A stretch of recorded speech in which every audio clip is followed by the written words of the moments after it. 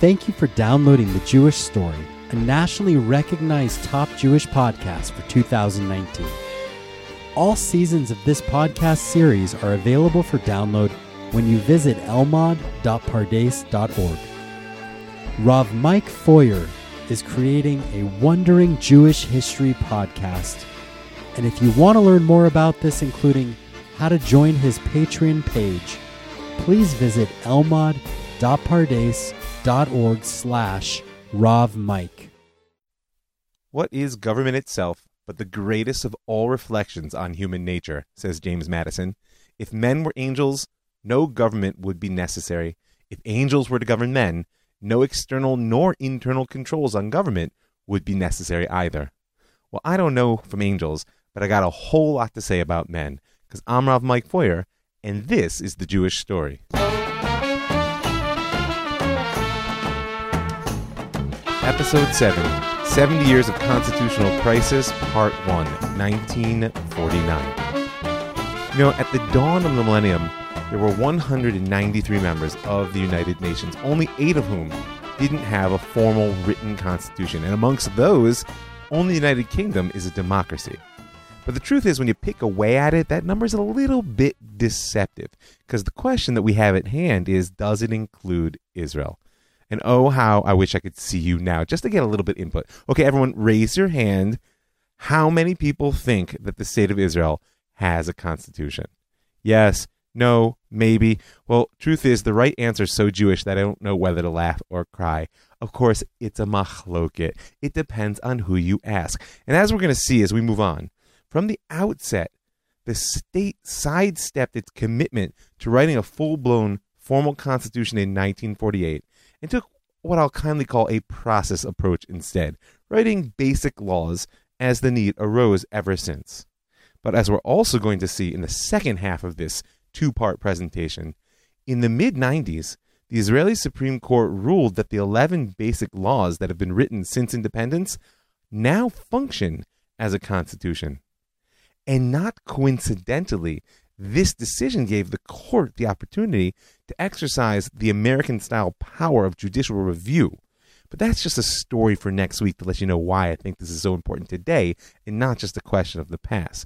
For our present purposes, it's enough to know that Israel is the only country in the world with a constitution that was actually promulgated by the judiciary. And the question I want to tackle in the coming 2 episodes is, why does that matter? Not just why does it matter, but what does it say about our society in 1948 and all the subsequent years? And of course, what can it teach us about where we find ourselves today? Before we can ask that last critical question about our present situation, and maybe even hypothesize about possible futures, we have to understand the past. This is, after all, the Jewish story, not just our own past, right here in the state of Israel, because, of course, the very idea of a constitution was born in the United States of America. And anyone who's read the Federalist Papers knows that the founders saw the notion of a written constitution as the lasting contribution that they would make to the science of politics, really to human society as a whole. And I want to make a plug right now, by the way.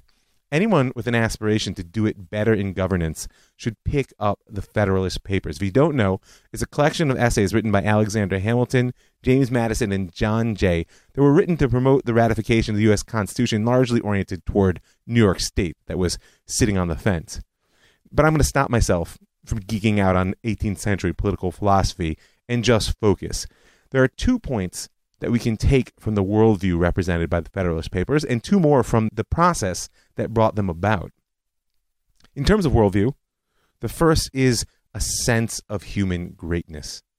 The founders of the American Constitution knew full well that their vision of the United States was a unique experiment in human governance, and that it held out untold potential for humanity as a whole, not just for the state that they were framing.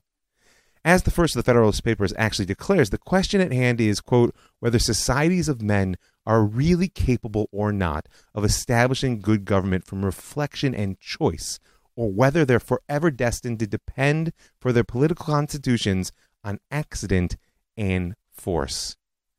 And as much as it's fashionable today in certain circles to deride these framers of the Constitution as misogynist, slave-holding old white men who are just looking to lock their privilege into place, In my eyes, you have to appreciate the depth of their belief in humanity. This is what allowed them to craft a constitution which would so progressively empower an ever broader swath of the society that they built, to the point that America could have an African-American president. But it wasn't just these framers, these founders' belief in humanity that gave the Constitution its power. It was also their belief in God. Because they saw the hand of providence, as they call it over and over again, as guiding their own in its making. And the sense of humility with which this imbued them, along with the gravity that it lent to their task, is one from which we could learn much in the modern state of Israel. So that's what I want to put on the board from their worldview, that deep belief in human potential, which can find its expression in a constitution, and the profound belief in the nearness of God, which should always guide Am Yisrael. So what about their process? So first is the relationship between crisis and opportunity. Holy crisitunity, as a wise man once said. History shows us that states tend to adopt constitutions in crisis circumstances, and America, of course, was no exception. There's never been such a thing as a fully unified society, and therefore emergencies can help by compelling a discussion of basic questions and increasing the readiness of competing groups within society to compromise with one another in order to reach an agreement that will get them to the safe shore on the other side of whatever crisis it is that they face. And sadly, as we'll see, the young state of Israel missed that boat in 1949. So the last piece of wisdom I want to take, the second from the process of formation of the U.S. Constitution, is the idea of ratification. You know, according to constitutional scholars, there are four central issues which a constitution must address. First are the basic characteristics and principles of the state being born. The second is the status of the individual within that state, meaning there have to be clear guidelines that determine the relationship between individual and state. Third is the nature of the government authorities acting on behalf of the state. Is it going to be legislative, parliamentary, presidential? You get it. And the last, but certainly not least, is a setting of guidelines for the values that will bind the state, meaning you have to have a status of the Constitution as compared to other primary legislations, and the relationship between the branches of government.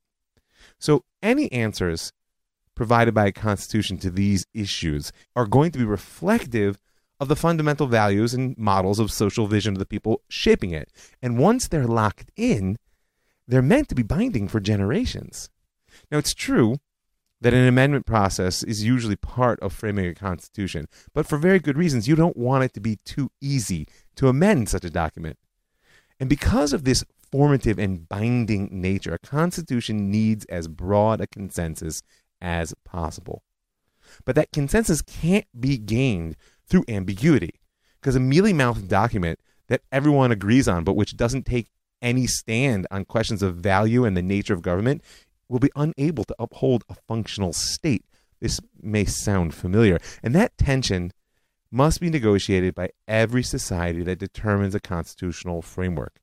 And as the Federalist Papers attest, the process can be just as important as the product.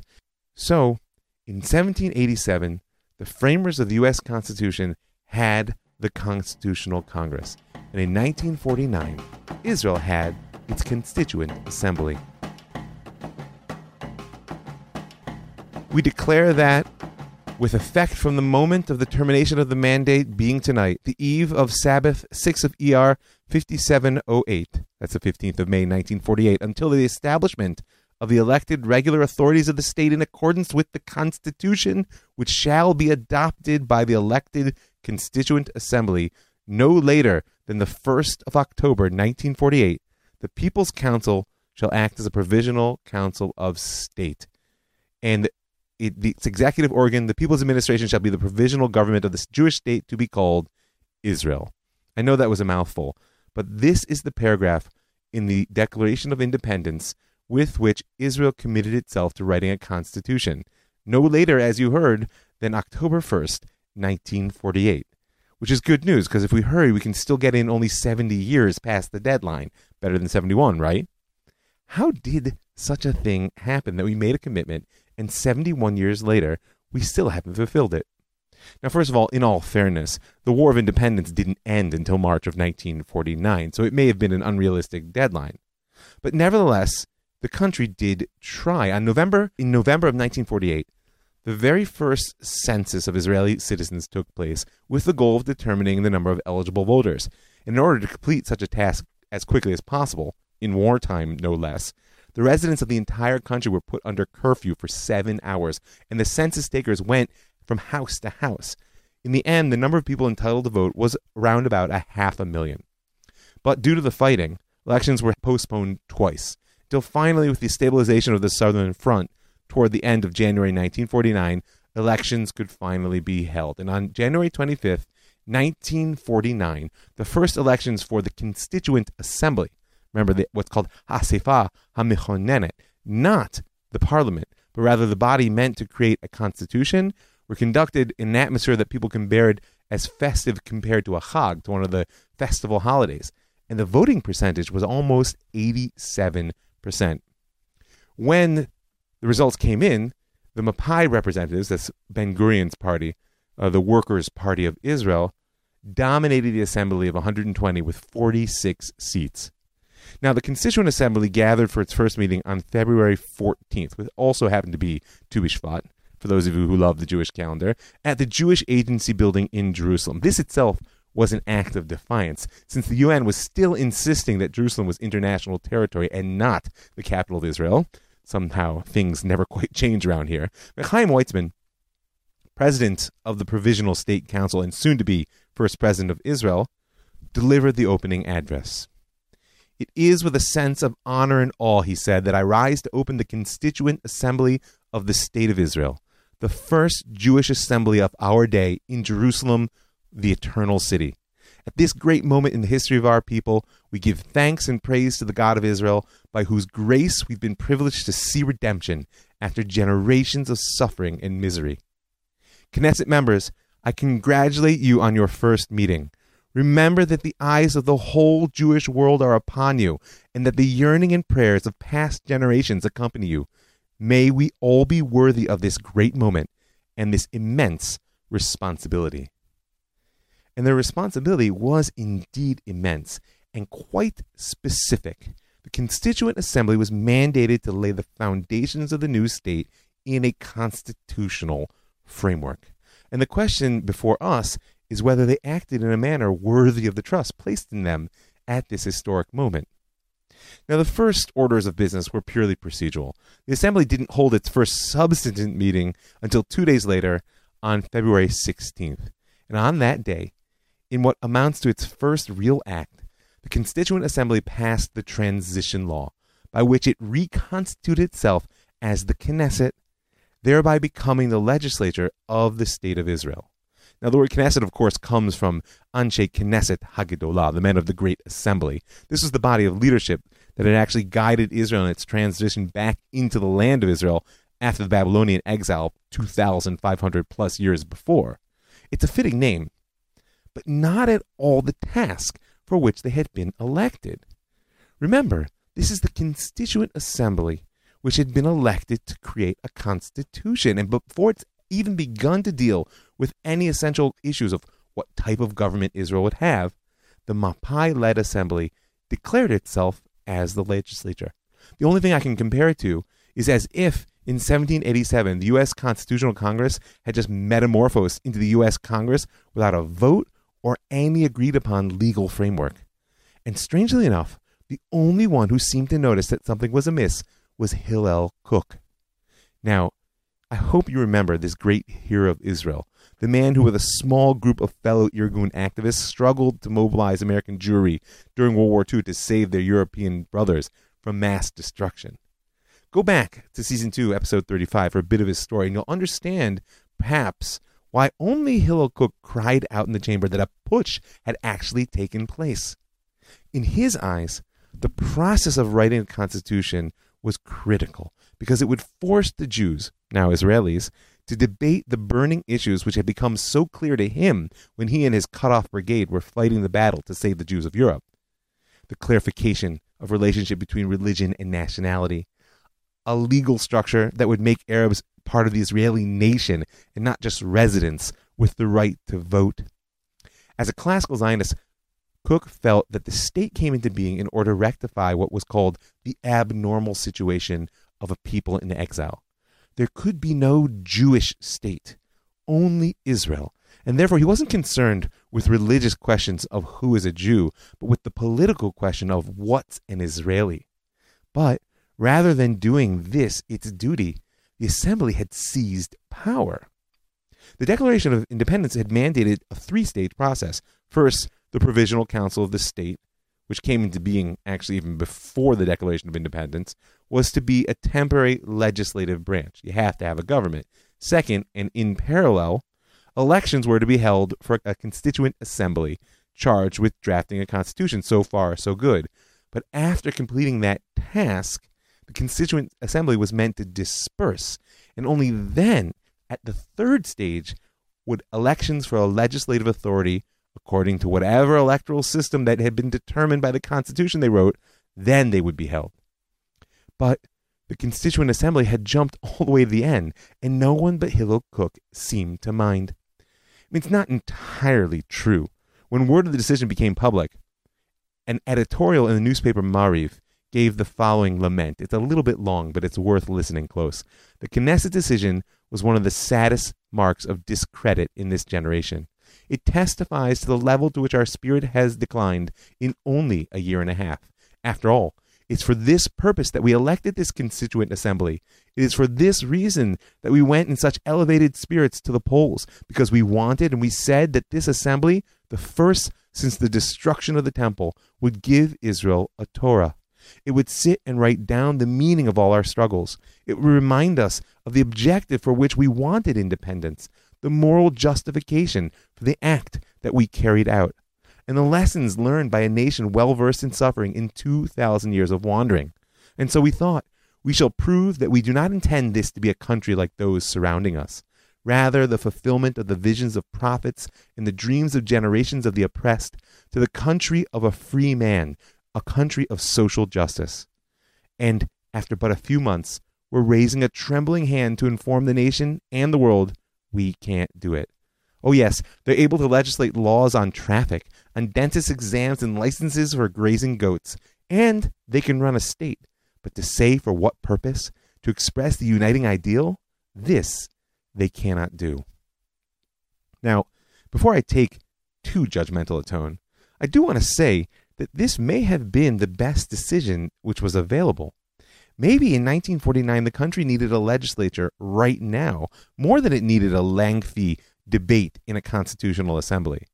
Because while it's true that I noted above the very important role that a crisis plays in promoting the compromises which are so critical to producing any viable foundational document, the level of crisis that the U.S. Constitutional Congress faced in 1787 pale in comparison to Israel 1949. I mean, the war is not really even over. The borders are porous with infiltrators. The waves of mass immigration have already begun. We've described some of this in previous episodes.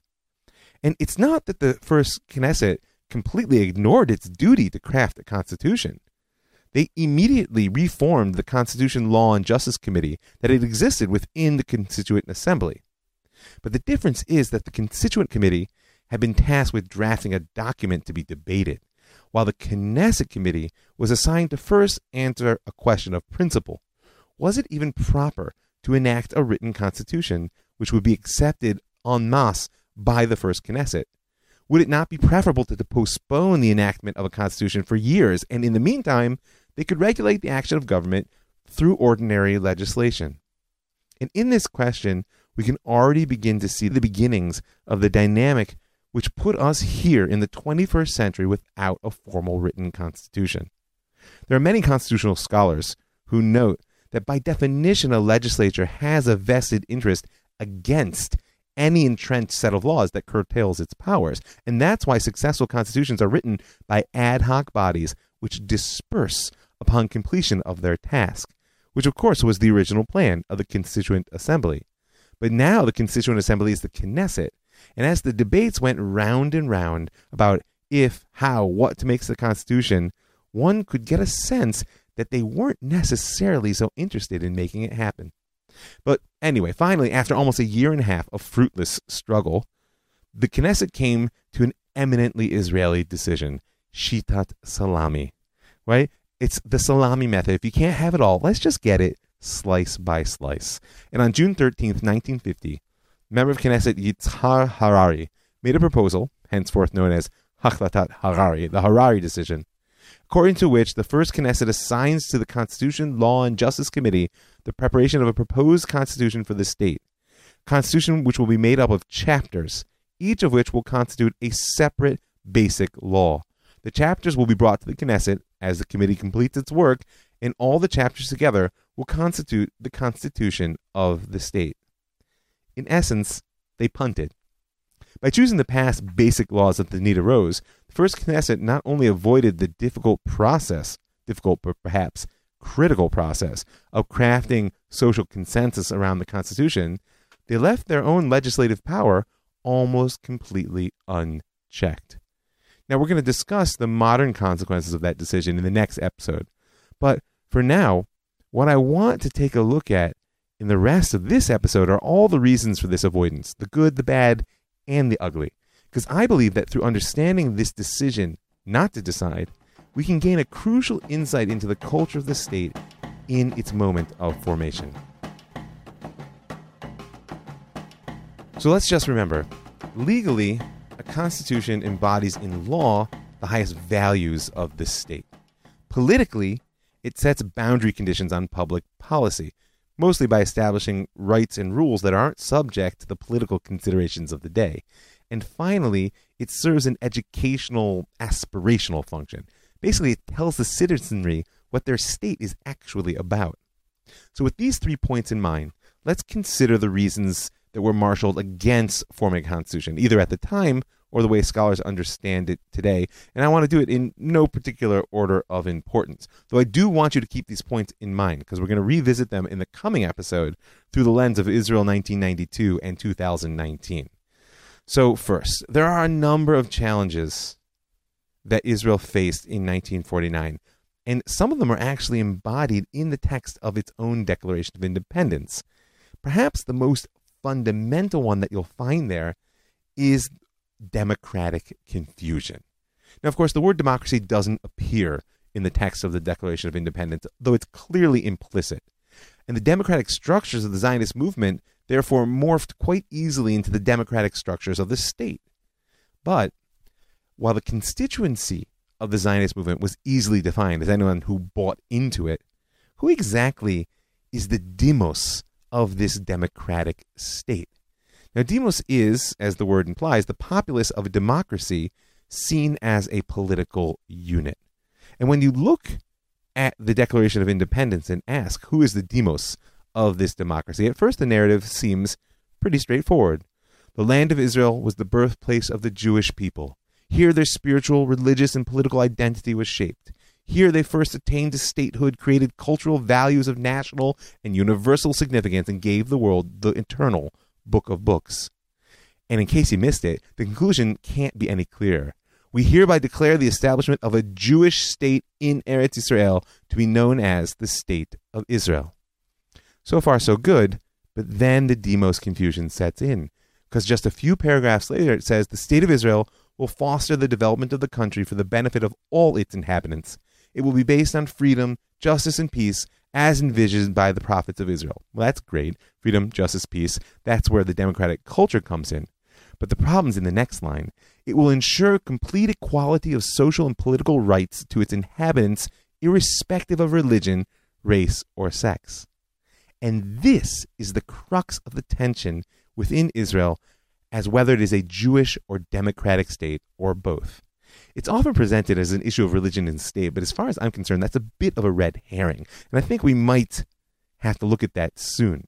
Because in my eyes, at its heart, the tension between Jewish and democratic is a question of whether the Jews are the demos of the country and non-Jews are inhabitants who will be benefited and protected, etc., or whether all inhabitants have, as it says, an equality of social and political rights.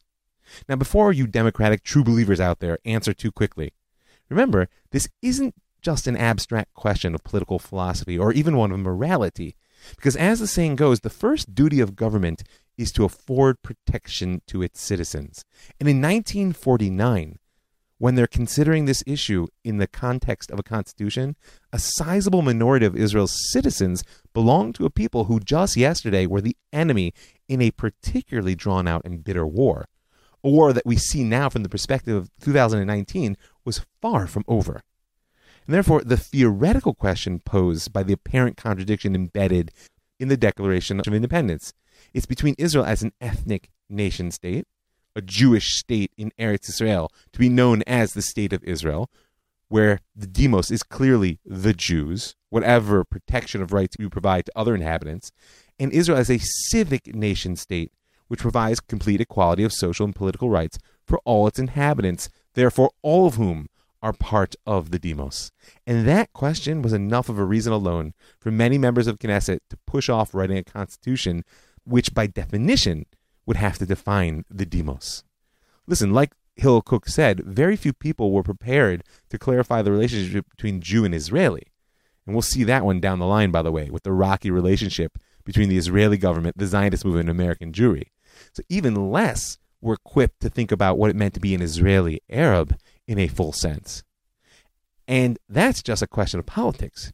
You have to add to it the fact that in general, one of the thorniest areas of constitutional law, even in peaceful contexts, is how to reconcile the duty of the state to defend its citizens and its obligation to defend their civil rights.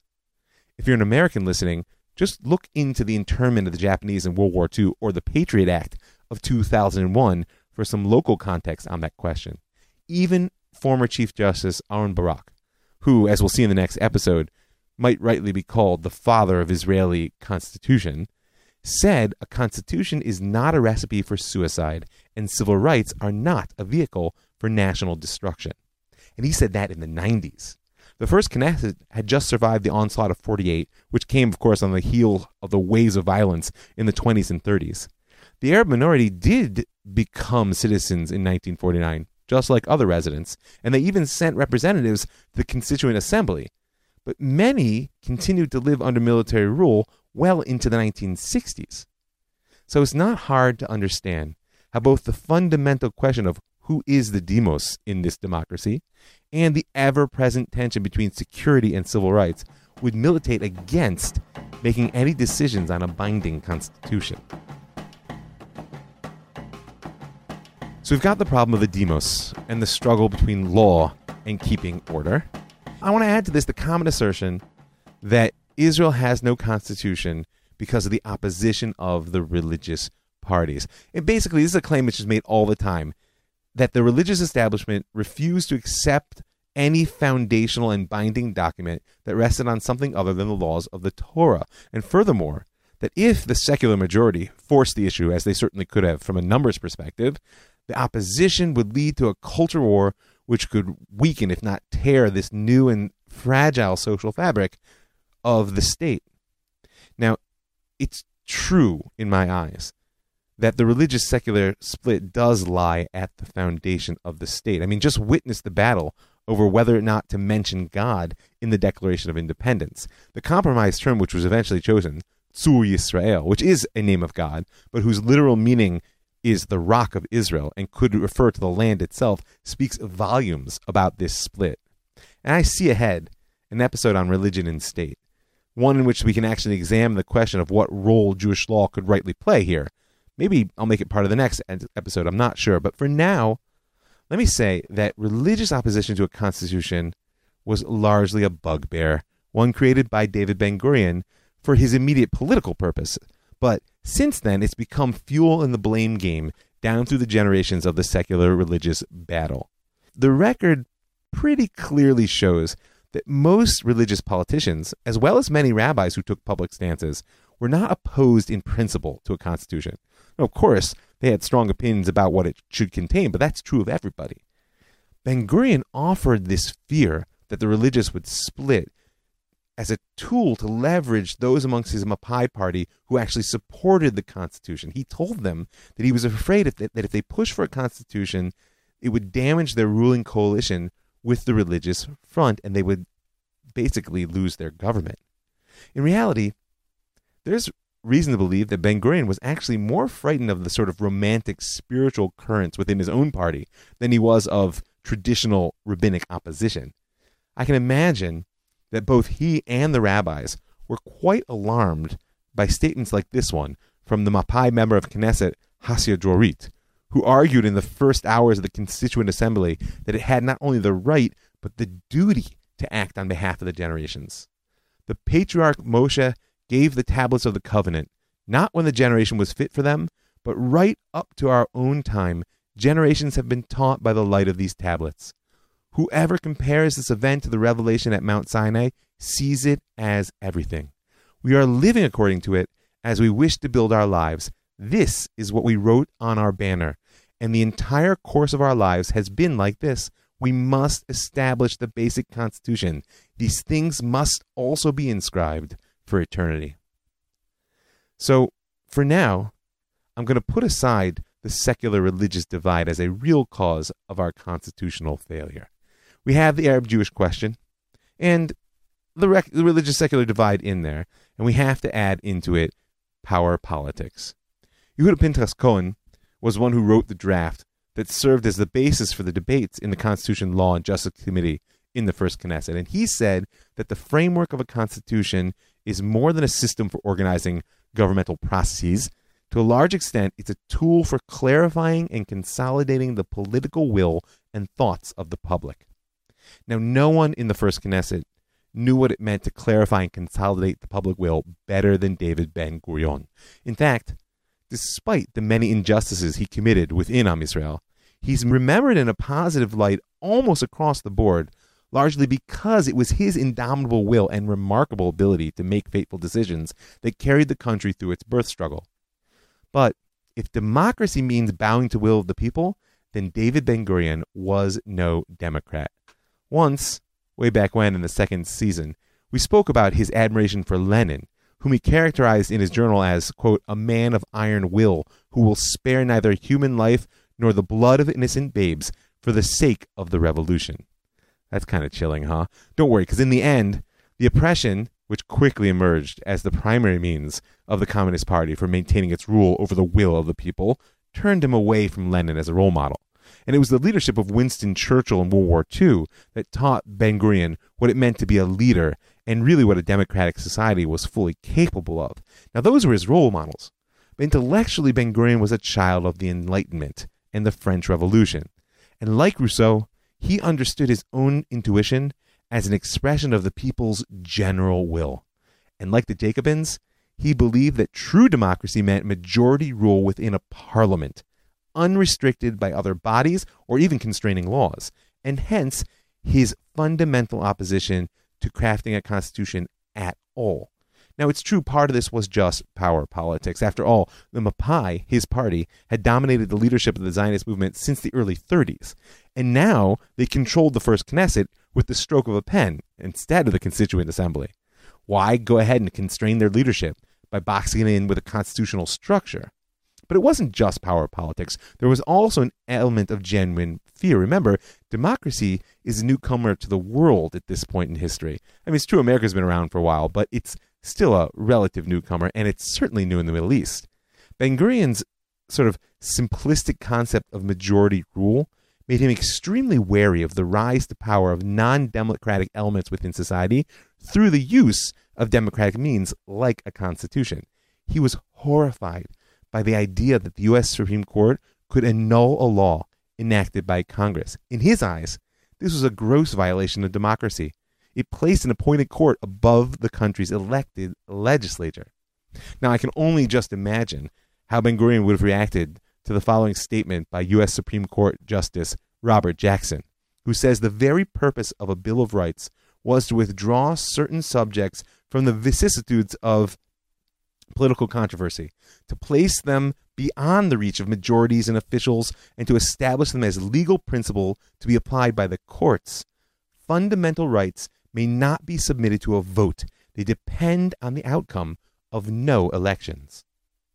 But in addition to the desire to keep his party's absolute rule, and a somewhat, we'll be kind, childlike notion of democratic governance, Ben-Gurion was deeply wary of the discourse of rights, which naturally flows from the writing of a constitution.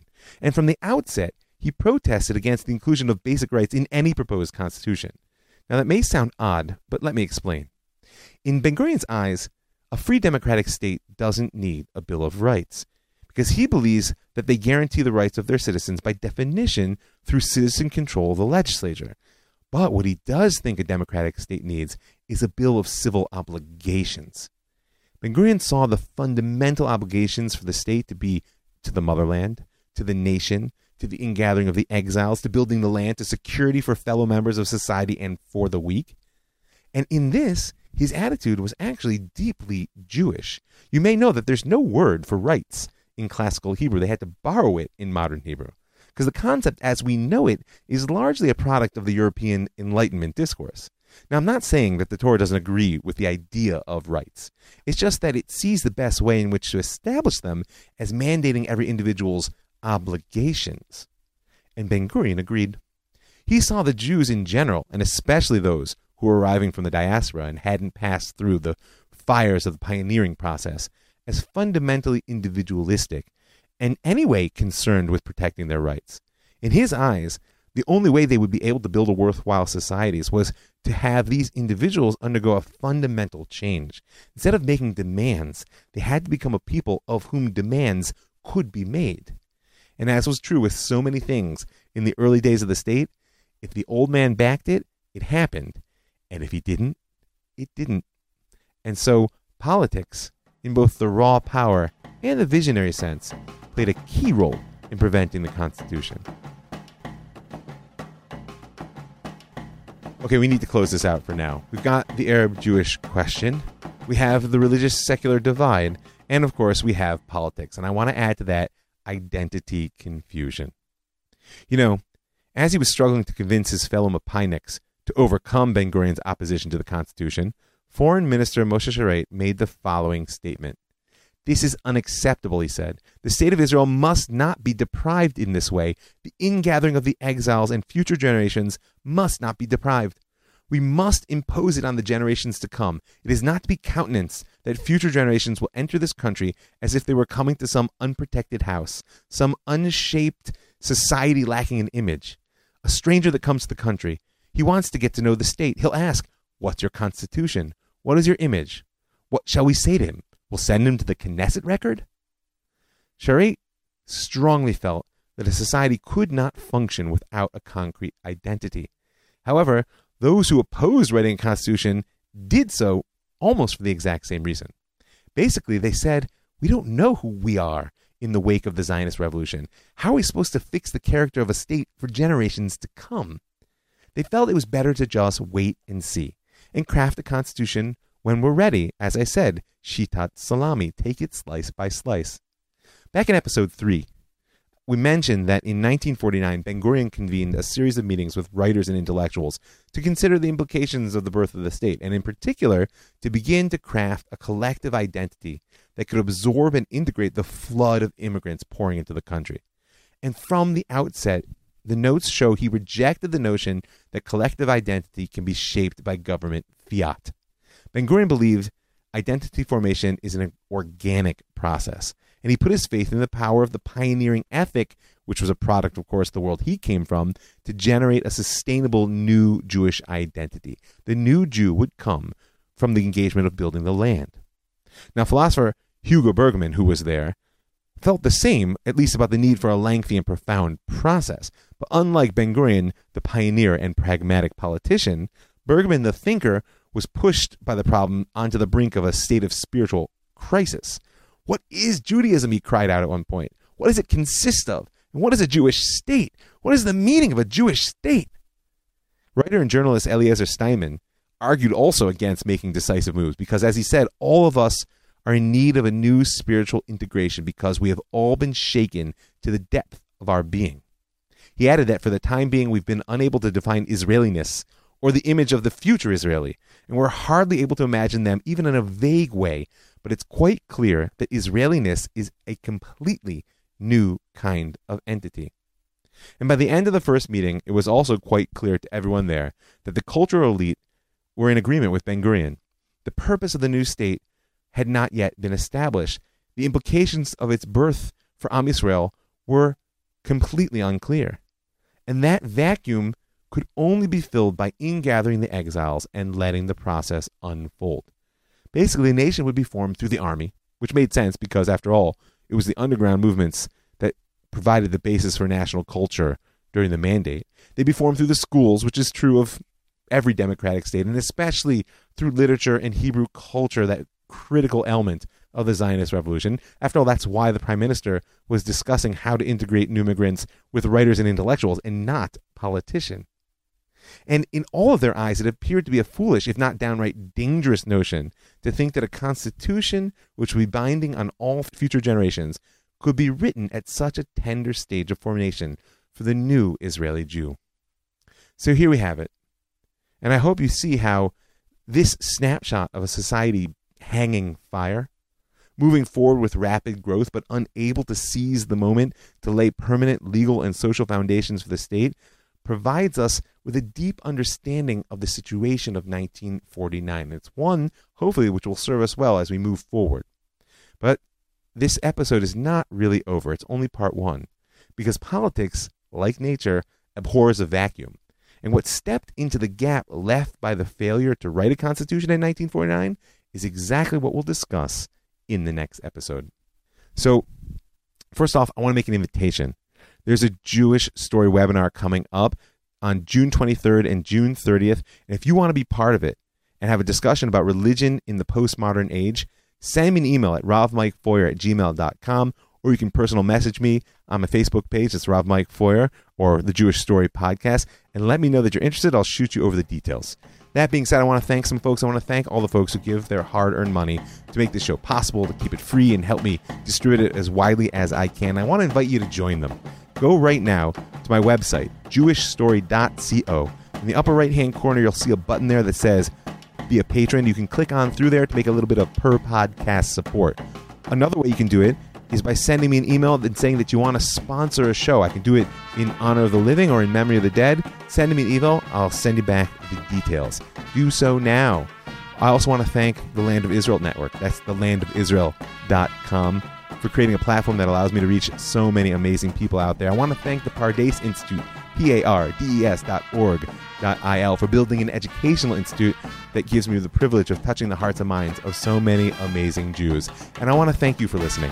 I'm Rav Mike Feuer, and this is The Jewish Story. Thank you for downloading The Jewish Story by Rav Mike Feuer. All seasons of this podcast series are available for download at elmad.pardes.org. If you enjoyed what you just listened to, please give us a 5-star review at iTunes or wherever you download your podcast today. We appreciate your feedback and look forward to having you listen to more by visiting elmad.pardes.org.